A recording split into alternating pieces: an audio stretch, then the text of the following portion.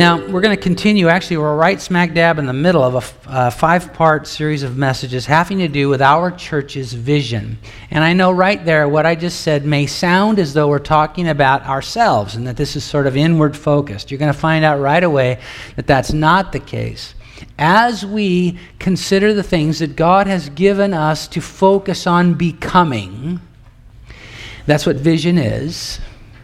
It is not for us. It's not about us.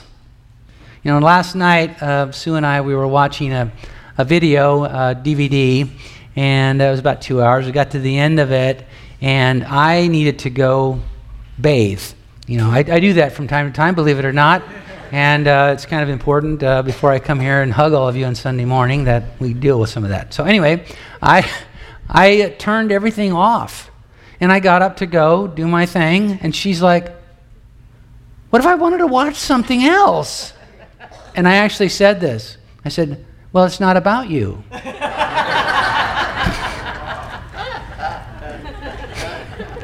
She still loves me. I don't know why, but she does. But when we're talking about vision, it is about the things that God is doing in us and where what He's taking us towards in terms of becoming, but ultimately it's about those who do not yet know Him and how we can be as a congregation more useful to Him in populating heaven. So this is not about us. It's about how God wants to use us in the lives of others. In Habakkuk chapter 2, verse 2 says this, write the vision and make it plain that he may run who reads it. God did not intend for us to sort of just meander aimlessly through life. And that's, if you have any experience with that kind of living, you know it's not satisfactory. It doesn't fulfill. And God meant for us to be people who are in pursuit of concrete, substantial things that God has given us of clarity about where He's taking us, so that every day that we live is filled with purpose and meaning, and we are on mission for God. That's the way He meant for life to be lived, not just adrift, but with a clear vision that we are in pursuit of every moment. And so we as a congregation, periodically, I schedule it about every 18 months or so. This time it's about 2 years later after the last time we did this. I come back to these things with you all because vision has a tendency to leak. We have a tendency to sort of loosen our grip on the things that have to do with our vision, mission, and calling. And so we just every once in a while need to come back and re-grip those things together so that we remain true to what God is leading us toward. So that's what we're doing in these days. And I'm going to put on the screens right now our mission statement. I've already said this several times, but I'll say it again. There's nothing particularly sacred about these words. They're just my attempt to try to capture something of what I felt like the Lord was speaking over this congregation years ago when Sue and I became the pastors in terms of what He intends for us to be about. I believe the Lord wants for this church to become a comfortable place to seek, a dynamic place to worship. We talked about that last week. A caring place to heal, which is what we're going to focus on today. A solid place to grow, and a joyful place to serve. And those 5 descriptive terms, comfortable, dynamic, caring, solid, and joyful, are the things that I want to stay, and you want to stay, we want to stay focused on together. We want the Lord to make these things true of us, that Crossroads Foursquare Church is comfortable and dynamic, caring, solid, and joyful. Let's talk about the third of those things today, a caring place to heal. Now, I want to take you to Isaiah 53, as I've mentioned, to talk about a theology of healing. If we're going to be a congregation of people through whom God is ministering healing to others. And by the way, how many of you would raise your hand? And I mean, be honest with me about this. How many of you would raise your hand to say, I have received healing, spiritual, emotional, or physical healing through the ministry of this church? So nearly all of us, my hand is up there too.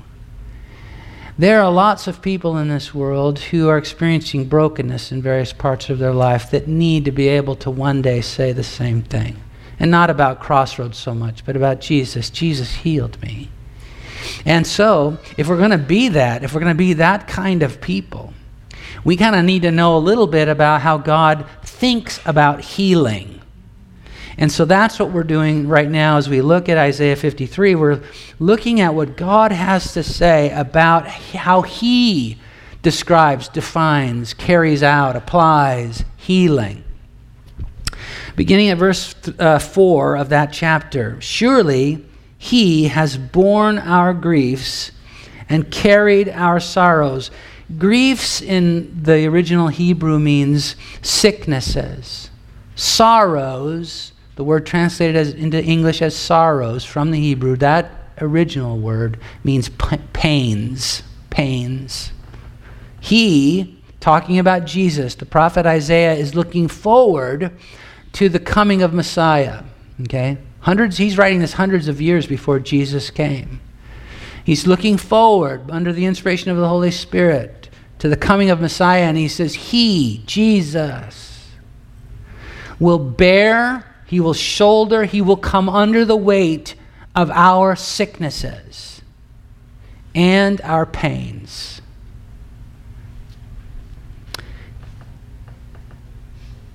Yet we esteemed Him stricken, smitten by God, and afflicted. That simply means that people didn't quite get it. When Jesus was ministering, they didn't quite understand what He was doing, the magnitude of what He was doing as He moved among us. Even today, that's the case for lots of people. But He was wounded or pierced through for our transgressions, which means rebellion. He was bruised or crushed, beaten for our iniquities or our sins, the things that we do because we are in rebellion against God. The chastisement for our peace was upon Him, and by His stripes we are healed. I want to take you through this a little bit with a little closer view so that we can make sure that as we move on to talk about an environment of healing, we know what we're talking about. So when it says that Jesus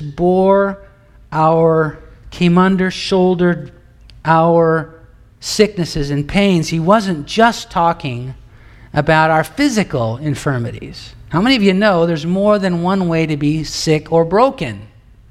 You can be, in fact, some of the most severe pain that people feel or experience is emotional. You can be sick, you can be broken, you can be diseased in your spirit, your soul, and your body. And that brings me to this point, that you and I are more than our skin and bones. Thank God.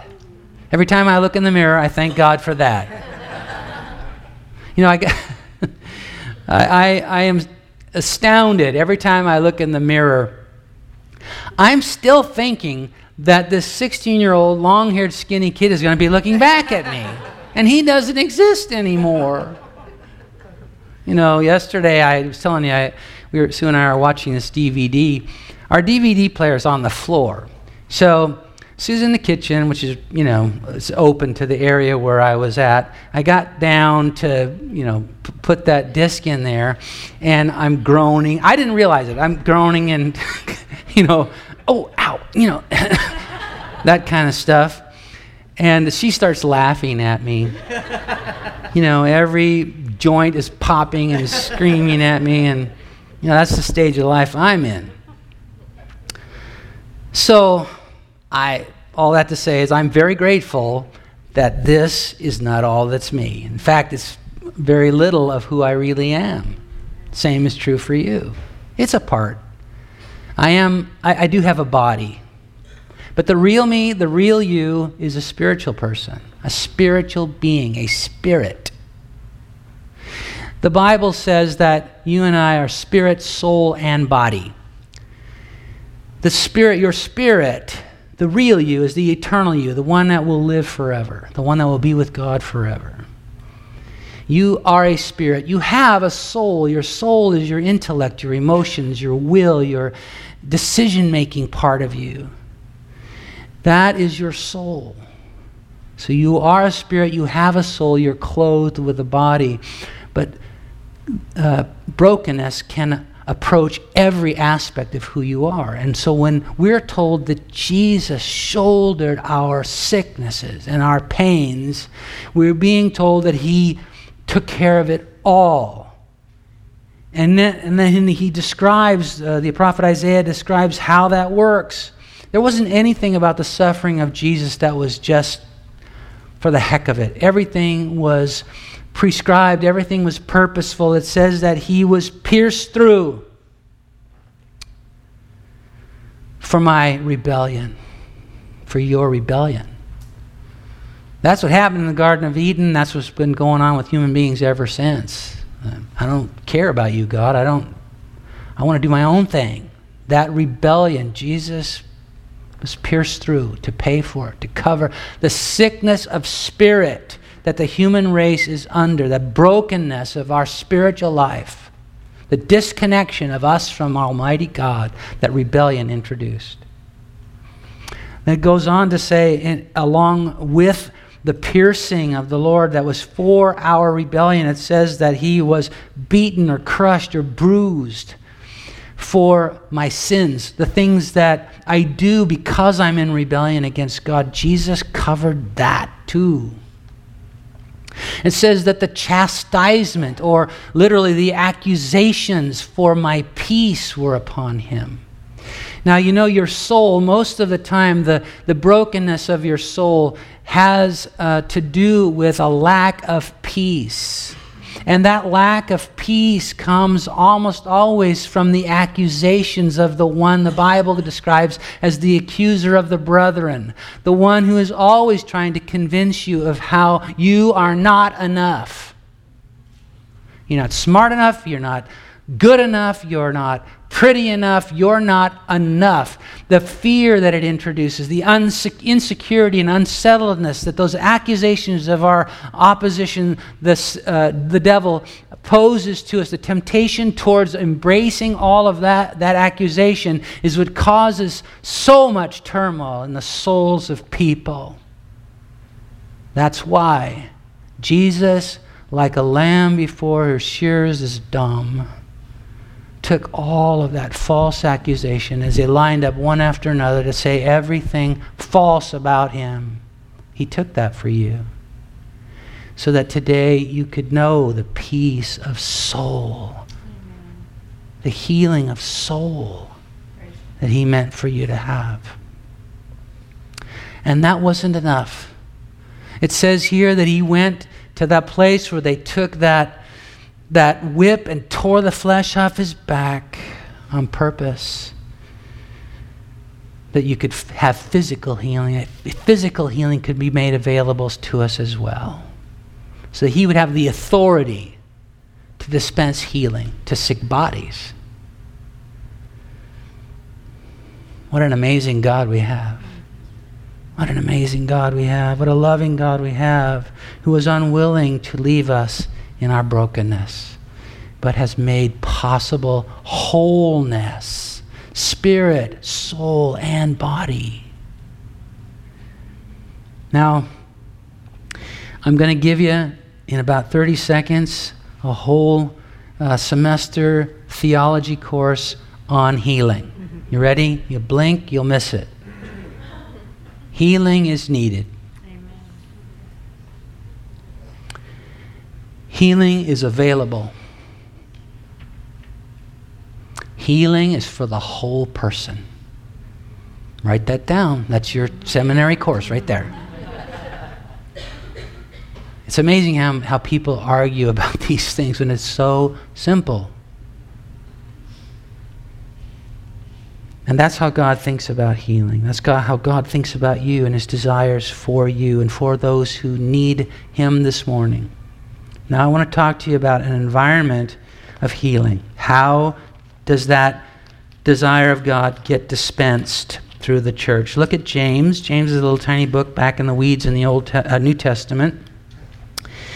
And if you're not uncertain or you don't have a an electronic Bible, go to the table of contents. That'll get you right there. James chapter 5. I want to start reading at verse 13. Is anyone among you suffering? Let him pray. Is anyone cheerful? Let him sing psalms. Is anyone among you sick? Let him call for the elders of the church and let them pray over him, anointing him with oil in the name of the Lord. And the prayer of faith will save the sick, and the Lord will raise him up. And if he has committed sins, he will be forgiven.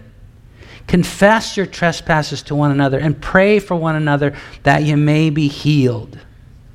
The effective, fervent prayer of a righteous man avails much. Now, just give me a minute to get through these slides that I've been forgetting to change. So we've talked about a theology of healing, that healing is needed, healing is available, and healing is for the whole person. And now we're going to talk about an environment of healing, because that's what we believe the Lord wants us to become. An environment where the healing power of Jesus to touch us at all three dimensions of our lives is reaching broken people. The first thing I want to point your attention out of this passage that I think describes what a healing environment is that there's authenticity and transparency. Now, I got up this morning, I went to my closet and picked out a shirt, and I was going to put it on. I said, that's just seriously ugly. and I put it back on the rack.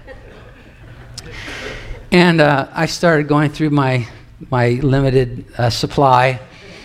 And I came across this one, and I thought, well, a couple of years ago, somebody told me that looked good. So I got that out, and I put it on. Why? Because I wanted to look my best this morning. Don't we? We all want to kind of present the best picture of ourselves. I suppose there's something good about that, except that when it gets in the way of authenticity and transparency, because then there's no healing that comes to me. When I ask you how you doing, and every time your default answer is fine, how do I ever know how to pray for you? How do I ever know what you're really going through? I've led whole churches where there's like this cocoon around each one of us that we never break through because there's no authenticity or transparency. If there's going to be the flow of God's healing power, there has to be truth. There has to be honesty. There has to be real. We have to be real with each other. You know what my default response is when people ask me how I'm doing now? I don't know where this came from. It doesn't even make any sense. But when I don't think about it, when people just say, how you doing? I say, pretty darn decent. I don't know. I don't want to have, I really want to change that. Amen. I know the drive-through person at McDonald's, they don't care. They want me to just say fine or whatever when they say how you doing. But I don't want to just make that my habit with you. I want to be real and honest with you. And so this passage starts out by saying, look, if you're struggling, let's pray. If you're rejoicing and going through a real time of blessing, let's celebrate that. Let's sing songs. But let's be real. If you're in trouble, let's go to the elders of the church and let's ask for some prayer. So authenticity and transparency. And by the way, this is not some sort of formula that's been given here for praying for the sick. Now, there's nothing wrong with it. I mean, if you want to lather somebody up with a bunch of oil, then that's great. But here's the thing. When you look at the healing ministry of Jesus, he never approached people who needed his healing touch in the same way twice. So he was definitely making it clear there's not a formula here. This is not a formula. When you're sick or when you're broken or you're in pain, you're desperate. And what you want is to figure out how to get the combination just right so that you can unlock God's blessing, God's healing to you. And so, sometimes our prayers are like, and nothing. And so we think, well, I know, I forgot the oil. That's what it is. Now I'm making a little bit of a joke about this, and I really don't want to, because there's something important about this, and I'll tell you what it is, but it's not because it's a formula. It's just, in the Bible, oil is a symbol for the Holy Spirit. And when I come to pray for you and I apply some oil to your body, you have a tangible sense of something that reminds you of the closeness of the Spirit of God. That's how close He is to me right now. It stirs faith, reminds me that there is a God in heaven bigger than what I'm dealing with right now, and He can heal me. So it's important. I don't want to make too much light of it, but when we try to make a formula out of these things, we get into trouble. I know what it is. I forgot the elders. I need the elders. You know, the guy with the badge that says elder on it. Now look, it's important that the people who have walked a long time with Jesus and understand these things, that we call upon them and invite them to help us when we need prayer. But having a title is not the thing. So this is not a formula. You get my point?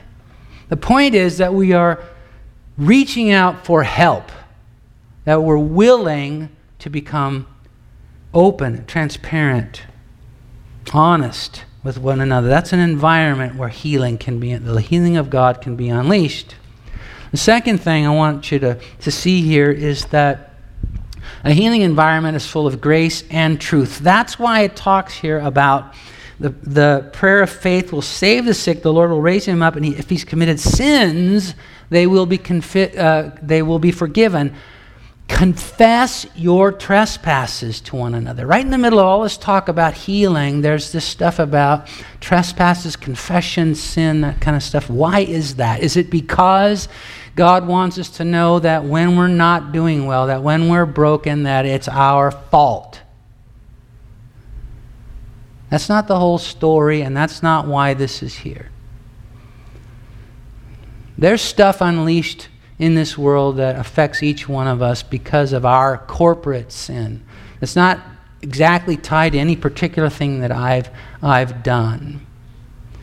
So that's not what it's describing here. I'm going to get to what it's really talking about in just a second, but let me take you back to the Gospel of John, chapter 1 and verse 14, where it says this.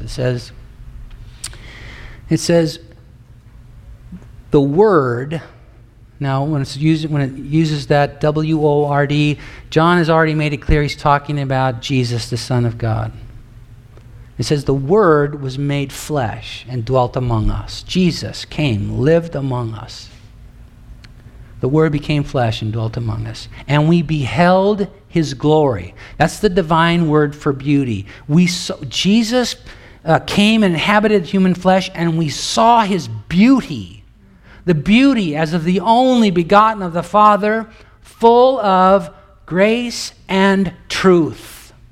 The thing that makes Jesus beautiful is that He is both grace and truth. We must have both. I thank God for the amazing grace of Jesus that covers my sin, that extends the love of God to me. But if that's all I have, I don't have the whole gospel. If that's all I have, I don't have the whole picture of the beauty of Jesus. I also need for Him to tell me the truth, and I need to hear it. I need for Him to be able to break through my denial, my excuses, and see my sin for what it is. Because otherwise, if I don't, His grace can't heal me. If I continue to insist that what I am doing and the lifestyle I'm leading and the thoughts that I have are acceptable, even right, even to be celebrated, I can never experience the healing of Jesus that His grace provides. I must have the whole picture of the beauty of Jesus. Now, we aren't very good at portraying the grace and truth. As individuals, we don't know how to do grace and truth very well at the same time. So we tend to swing to one extreme or the other, where we just always talk about the forgiveness and the grace of God, which is all true. And it's really hard to over-express or over-describe or over-celebrate the grace of God. How could you even do that? It's so magnificent. But if we do that at the neglect of the truth, we're missing something beautiful. If we, on the other hand, we only talk about what stinking sinners we are, all we do is create guilt and shame. There's no answer for that because we aren't dealing with the grace of God. We need both. If we're going to be an environment of healing, a place where people really, really, really get their brokenness taken care of, we got to be people who embrace both grace and truth. I need to be able to stare down the stuff the sin in your life, dear one, that creates the circumstances in which brokenness have gained access to your life. I need to be able to address that with you. You need to be able to address that with me before God so that His grace can flow to bring healing. The last thing I want you to see is from this passage that I think describe an environment of healing that God wants for our church to be, is that we are engaged in believing prayer. Believing prayer. Now look, I know that, just as a Christian who's been one for a long time, that prayer is probably the toughest thing. In fact, a very, very, very fruitful minister from another part of the world one time said about American Christians, he said, American Christians will do almost anything but pray. I'm not sure that's only true of Americans, but it certainly is true of us. It's hard work to pray. Partly because there's so much to pray for. It just buries you under, wow, where do I begin? How do I get a hold of the need that's in this world in prayer? It's tough.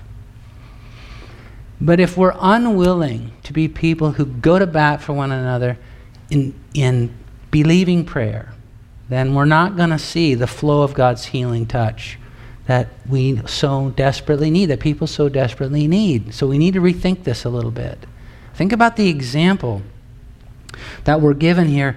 In verse 16, it finishes by saying, the effective, fervent prayer of a righteous man avails much. Those terms, effective and fervent, they mean something. They mean forceful and sustained. Effective and fervent, forceful and sustained. And then he gives us the example. We didn't read it, and I won't, but it's talking about Elijah, a prophet in a day when God was bringing judgment on the people of Israel because they had turned away from Him. And the way that judgment came was in the form of a drought for many years. People were suffering. And God brought revival through the prophet Elijah, and people were turning back to the Lord. And Elijah went to pray and ask God to bring an end to the drought. And, he didn't just throw up one of these, Lord, please let this happen kind of prayers. It says that he assumed a birthing position. He got his head between his knees, and he pleaded with God and prayed to God that He would bring an end to this drought. And 7 times he sent his servant to go check out the horizon to see if it looked like there was any clouds that would indicate that rain was coming. And the 6 times the servant returned to say nothing, clear as a bell out there. But he returned to that posture of forceful and sustained praying. And on the 7th time, the servant came back and said, well, there's a little puff of a cloud out there, about the size of a man's hand. Elijah said, get up and run, because here it comes. And it started pouring rain. God brought an end to the drought. I'll be honest with you. Engaging in that kind of forceful and sustained prayer is not an easy thing. It costs you something. But I'm going to ask you today, to consider with me all over again that this is what we're called to do. Let's be people who are willing to get into the hole with those who are in need and stay with them until we're out. Let's pray with forcefulness and sustained passion before God.